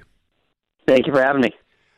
Team 844-900-2825. We are going to hit a break, and we'll be right back. Got an update for you on the whole Ann Coulter speech situation. She's not speaking. You know that already. But they decided to show up at the place she was going to speak in Berkeley, and there was there were protesters converging there anyway. Are they still there right now? Right now. It's a few hours earlier on the West Coast than it is here. They're squaring off on the Berkeley campus, despite the fact that Ann isn't there. I guess they figure that they have national attention, and so why not act like a bunch of maniac crybabies on campus and get into some stuff anyway. I think police have made a couple of arrests here. I'm just looking at the updates. Police have made a few arrests. Somebody was carrying a knife on campus. They had some of them wearing helmets with shields and padding. Oh gosh, this is not good for. This is not a good look for college campuses. This is not the way it's supposed to be, everybody. But this is how it is. I also saw that the 82nd Avenue of the Roses parade was canceled. This is in Portland. Yeah. Sarah, who's a producer here, she knows about this. They canceled this parade because there were threats. Once again, there were threats of violence. Okay, so. Quote, no, this is from PortlandMercury.com, which I assume is like the paper up there. I don't know. I was in Portland once. It's a funky place. Good food.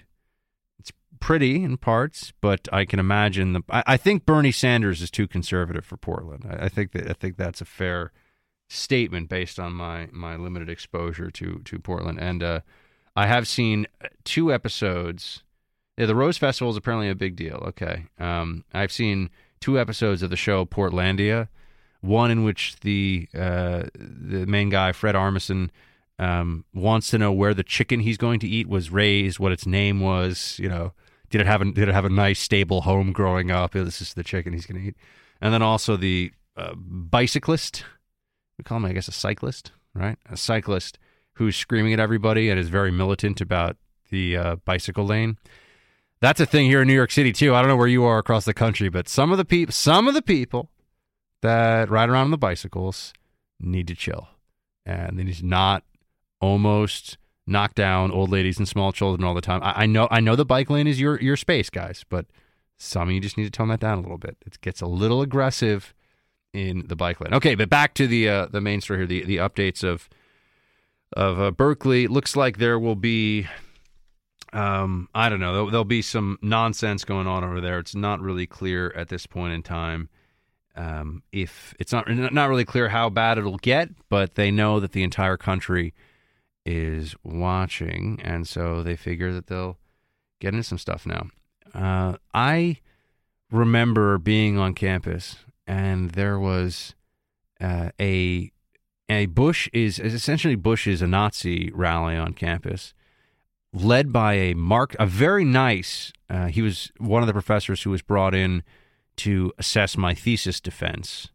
But he's a very nice gentleman, a Marxist though, an open Marxist, and he was leading It was about the fascism of the Bush administration. This is important to keep in mind. This is not new. The notion that the Republicans are fascists and Nazis is not in any way, shape, or form new. It's a repeat. It's a retread of what we saw before. I remember being on campus, and this is post 9/11, by the way. That was a moment that that was the moment, I should say, when the notion that I had been living with for a long time, that left and right, Democrat, Republican, conservative, progressive, we just had different ideas about what the best policy outcome was, but we all want what was best for the country.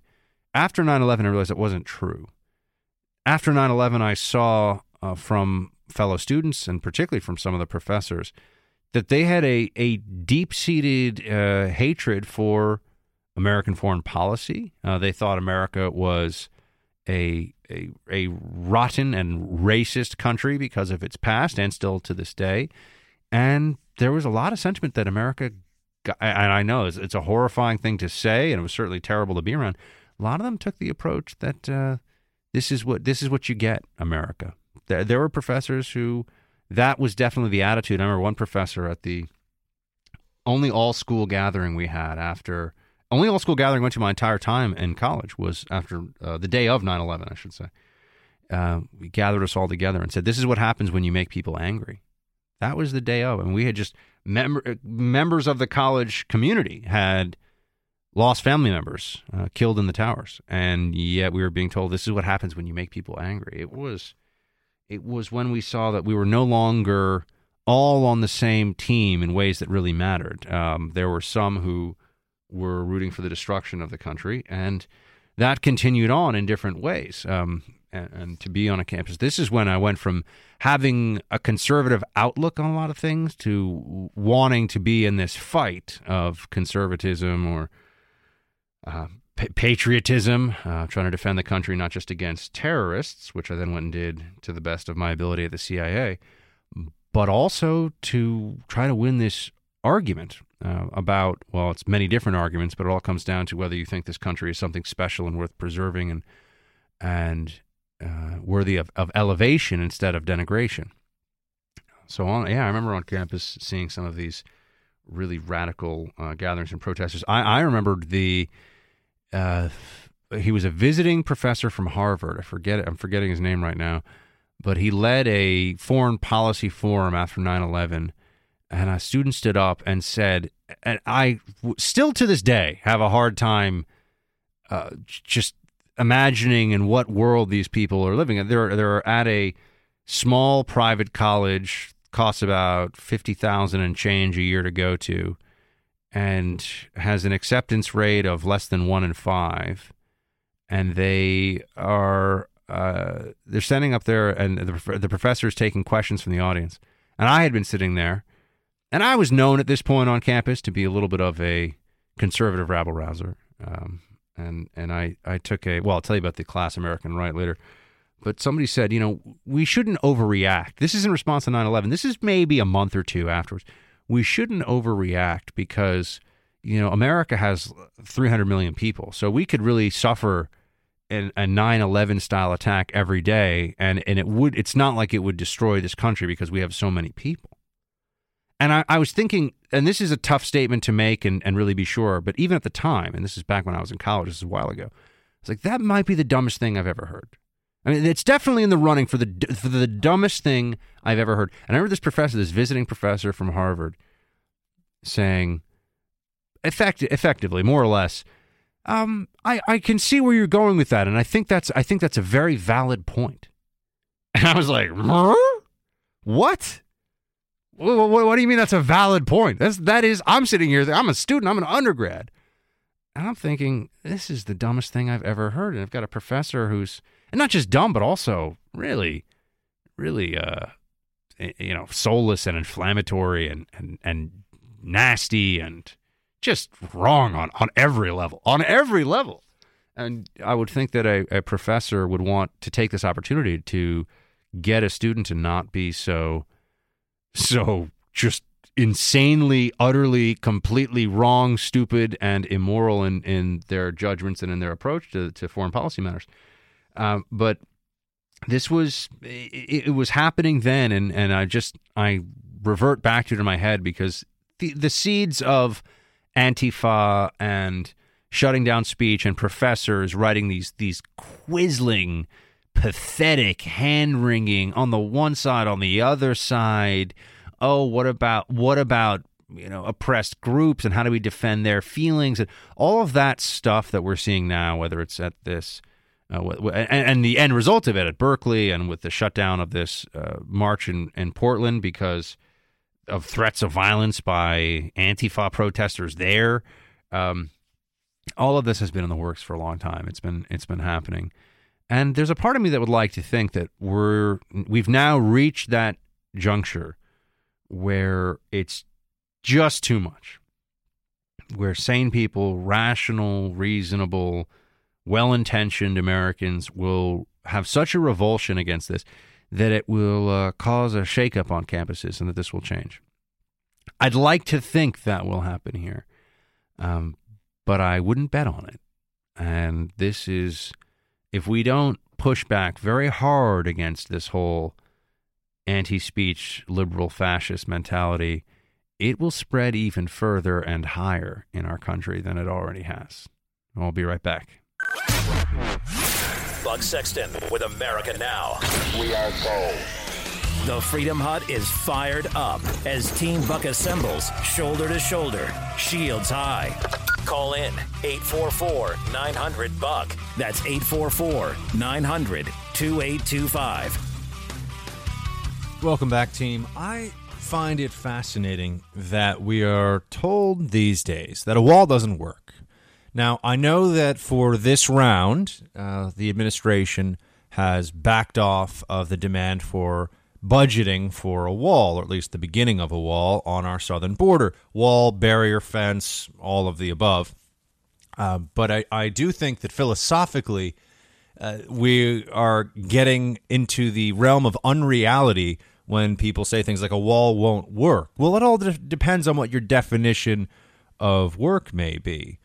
If one is trying to say that a wall is perfect, well, of course, then it doesn't succeed in the mission, that a wall is not sufficient to the task of securing our border in and of itself.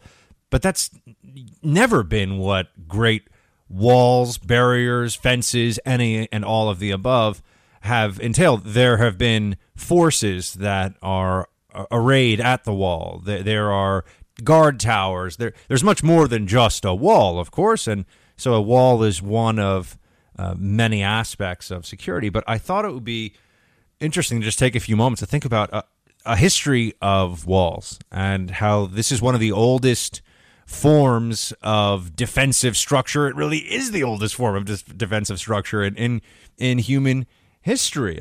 Building a wall as a defensive fortification or as a means of protecting a city, or yes, of keeping out invaders, keeping out the enemy, or just keeping people out from the neighboring country. All of these are things that have been, walls have been used for these purposes. And to believe that walls don't matter is to believe that the physical world makes no difference. I mean, there are those who wrongly think that today geography makes no difference in the modern world. They come up with much more complicated reasons for the trouble of central governance in, say, Afghanistan. It's not about its terrain. It's not that the Hindu Kush mountains come down through the center of the country like a giant dinosaur spine. No, it's that there's a lack of civil society and a whole bunch of social science reasons why the country is ungovernable and continues to be, from the perspective of at least the West, almost impossible to have a functioning central government. They don't want to believe that it's about, when I mean they, the so-called smart set, the intelligentsia in this country, they don't want to believe that geography, terrain can make that much of a difference. And when I point out that whether it's in Scotland or Southeast Asia with the Hmong or other places around the world where there are highlanders, there are those who resist centralized government and who can do so with some degree of success, and it's because of the terrain. The central government has trouble controlling high ground. Geography is a feature of the physical world. It is our terrain, and it makes a difference. And walls are really among the earliest ways that human beings shaped terrain to their advantage, right? It is a man-made terrain. That is what a wall is. And so to think that a wall somehow doesn't matter or doesn't have an effect is just silly. Walls also have a psychological effect. It's not just about the security impact. And there are, of course, different kinds of walls. There are border walls, there are defensive walls, ramparts. And when you look at it in antiquity, the history of wall building is largely tied to the history of civilization itself. You could even say that a history of walls would be a history of the progression of civilization, because the wall that surrounds, whether it was made of wood and it was a simple fence, or all the way to the tremendous walled cities of Constantinople, and before that, Troy, and name Jericho, name a great city of antiquity, it had a wall. Now I know those are defensive fortifications and not a border wall. But before I get too deep into the discussion about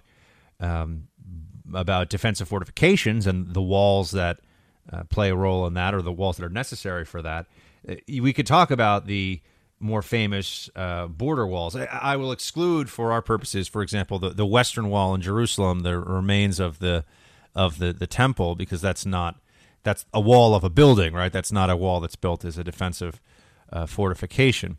But if we look at the most famous border walls in history, you can go all the way back to ancient Samaria. And whenever I think of Sumerians, I think of that part of Ghostbusters where it's like Sumerian, Babylonian god, mumbo jumbo. They're talking about the ancient gods that somehow turned into ghosts or something in Ghostbusters, but I digress. 2,000 years before Christ, the Sumerians built a wall to keep out the neighbors that they didn't like, and the Amorites next door were supposed to be kept out. But unfortunately, the Amorites were able to overcome it. But 2,000 years BC, there was a wall built to keep out a neighboring aggressive tribe by the Sumerians. Of course, then you can move on to among the most famous walls of all time, short of the Great Wall, the Long Wall of Athens, which was the means of connecting the great city-state of Athens to its ports. One of the deficiencies of construction that Athens suffered from is that Athens, ancient Athens, was landlocked, separated from the sea. It had two excellent harbors, though, at Piraeus and Phalerum. But of course, if you are suffering from a siege and you're cut off from the ocean, you're cut off from the Mediterranean, that doesn't do you much good. So they constructed barriers all along the stretch between the city of Athens, and this was in the 5th century BC, between the city of Athens and its ports on its coast, so that then, whenever there was a siege, and siege warfare was a constant in ancient Greece between these warring city-states, they could have access to the sea, which made it a lot harder to, starve them out and take the city. So building walls was an ingenious decision in the 5th century BC. Worked quite well. Another wall near and dear to my heart, Hadrian's Wall, just because I like history. Hadrian's Wall is around 120 A.D. The emperor, the ancient Roman emperor Hadrian, created a stone wall. The remnants of it are still up. You can see some of what was built. It has stayed, some of the ruins of this wall, because they were trying to protect Roman Britain from the rather warlike tribes, the barbarians, as the Romans thought of them, like the Picts that were in northern England and Scotland. Oh, that's right, Highland people avoiding central government authority. It's not like it started with kilts and bagpipes, my friends. This was the case in the first and second century A.D. So that wall was about 10 feet by 15 feet, and it had forts, of course. Any good wall that's going to serve as a barrier between peoples has got to have a manned component to it because, yes, a ladder can get you over a wall, or a rock wall you'll just climb over. But it does still serve a purpose, as I said, psychological as well as tactical, and it creates that sense of where Roman territory stopped and the barbarian territory started. A physical barrier allows for that, and it is a manifestation of the perception of state control as well as being a defensive fortification. Interesting, by the way, the original term barbarian comes from ancient Greek, and it's just those. It was a reference to barbar. They spoke something other than Greek, people outside of the Greek peninsula, and later the Romans would eventually refer to Greeks as barbarians, which was kind of funny to them because the Romans stole Greek gods, Greek culture. The Romans were good at fighting and efficiency and engineering, and they borrowed a whole lot of the other stuff from the Greeks, but that's a discussion, I suppose, for another time. So back to Hadrian's Wall, very famous wall, and it worked reasonably well for a while, but then it was not enough. So they moved a barrier even further called the Antonine Wall, but eventually the Romans, as you know, evacuated. And there's a movie, King Arthur, with Clive Owen that deals with Hadrian's Wall and this period in the it's really the height of the expansion of ancient Rome. They made it all the way up into England. And then you have the most famous wall of all time. People always talk about how it's visible from space. The Great Wall of China. And it's really a series of walls that were connected together.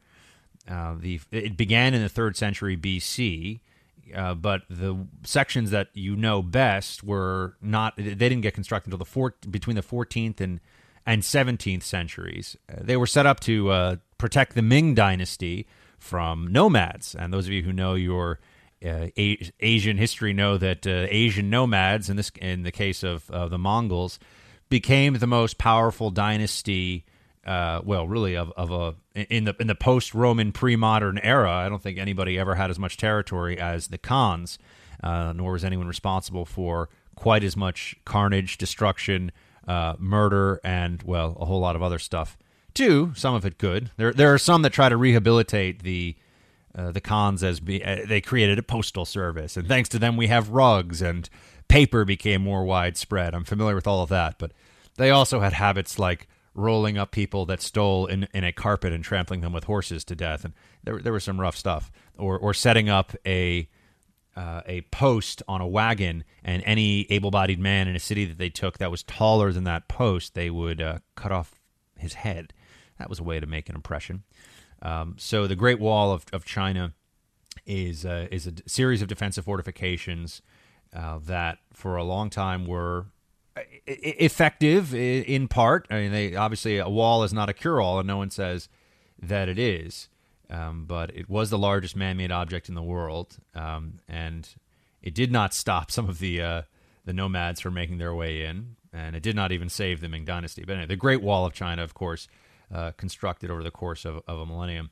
Then there are the Great Wall. Then there are the walls of the Great Walls, the walls of Constantinople, one of the greatest cities of antiquity. It had 14 miles of barricades, of walls around the city. And they included a moat, and they were the inner wall was 40 feet tall and 15 feet thick. So that's what kept Constantinople a great city for so long. It was very difficult, and it wasn't until the Ottomans in 1453, when they brought gunpowder to bear, that finally the city was taken. But the Byzantine Empire held out much longer than it would have otherwise because of not just Constantinople's incredible strategic location at the mouth of where the Mediterranean turns into, where the Bosphorus, where the Mediterranean and the Black Sea meet. So it's clearly a very valuable real estate, but also because of the tremendous walls built around the city.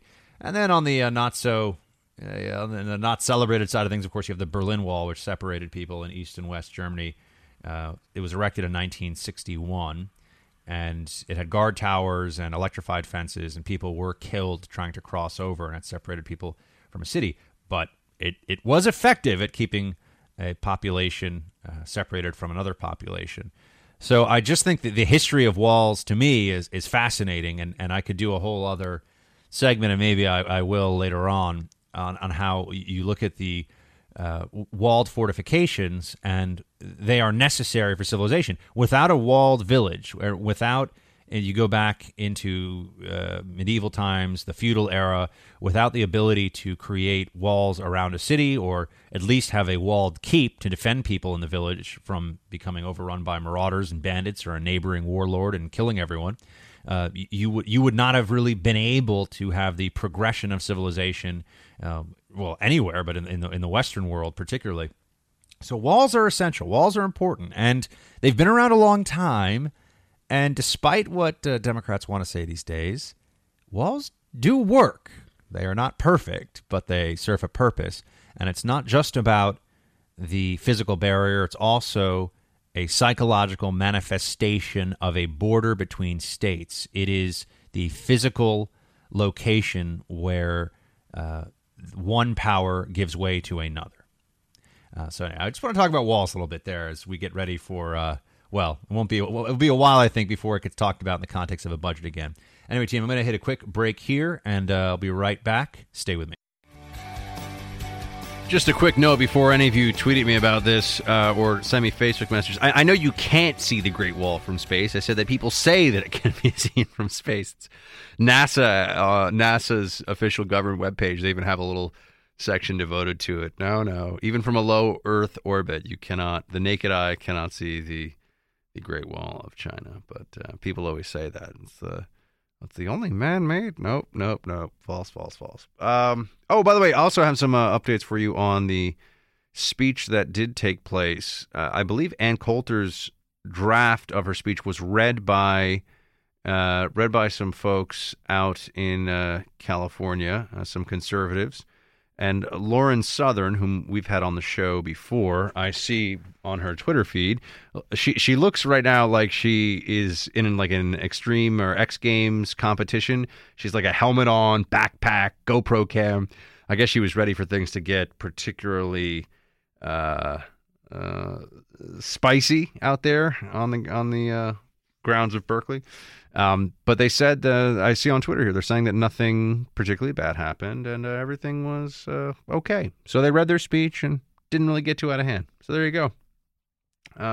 Still a loss for free speech in the sense that, Ann wasn't able to give her speech. And Ann has a much bigger profile than the other individuals who are out there who were trying to make a point of reading Ann's speech for her, which is nice of them. But no Ann, no riot, I think, is the way is the way that this was going to go down, and that seems to be what happened. But it's just amazing that this is the level things have gotten to in this country when it comes to free speech. All right, I want to also talk to you about something else real quick here. Barack Obama got another $400,000 speaking fee for hanging out with A&E Networks at the Pierre Hotel here in New York City. He was interviewed by presidential, anyway, it doesn't really matter, does it? $400,000. $60 million book deal, $400,000 a speech. Obama's going to be very rich, very powerful Democrat. He's going to be the de facto leader of the Democrat Party for at least the next 2 years, maybe even beyond that. So those of you who think that you've heard your last Obama speech, oh no, my friends. I just come to bring you the news. I come to bring you the truth. And you will definitely be hearing more from Barack Obama. Hopefully you won't have to pay him $400,000 though, because that's a lot of money. That's a lot of money. It's a lot of cash. Please do check out bucksexton.com. If you get a chance, we are doing more and more on the site. It is up and running. It's the online home of the Freedom Hut. And also tomorrow, I am going to be out tomorrow because even once in a while, even I need to take a day off, and we'll have Ken Matthews in for me, talk radio host Ken Matthews, really nice guy. He's going to be at the helm here in the Freedom Hut for the day, and then I'll be back with you all on Monday, which I'm very much looking forward to. I'm going to go get some sun this weekend. I kind of need that. Spend some time with the girlfriend, get some sun, That needs to happen. So I will I'll entrust all the freedom spreading to all of you, Team Buck and Ken, tomorrow here on the Freedom Hut. Please download the podcast and do me one favor, as I like to ask you. Please pass the buck, and by that I mean tell a friend about the show. Tell them to listen on the iHeart Radio app, Buck Sexton with America Now. Tell them to subscribe on iTunes. Till Monday, my friends. Shields high.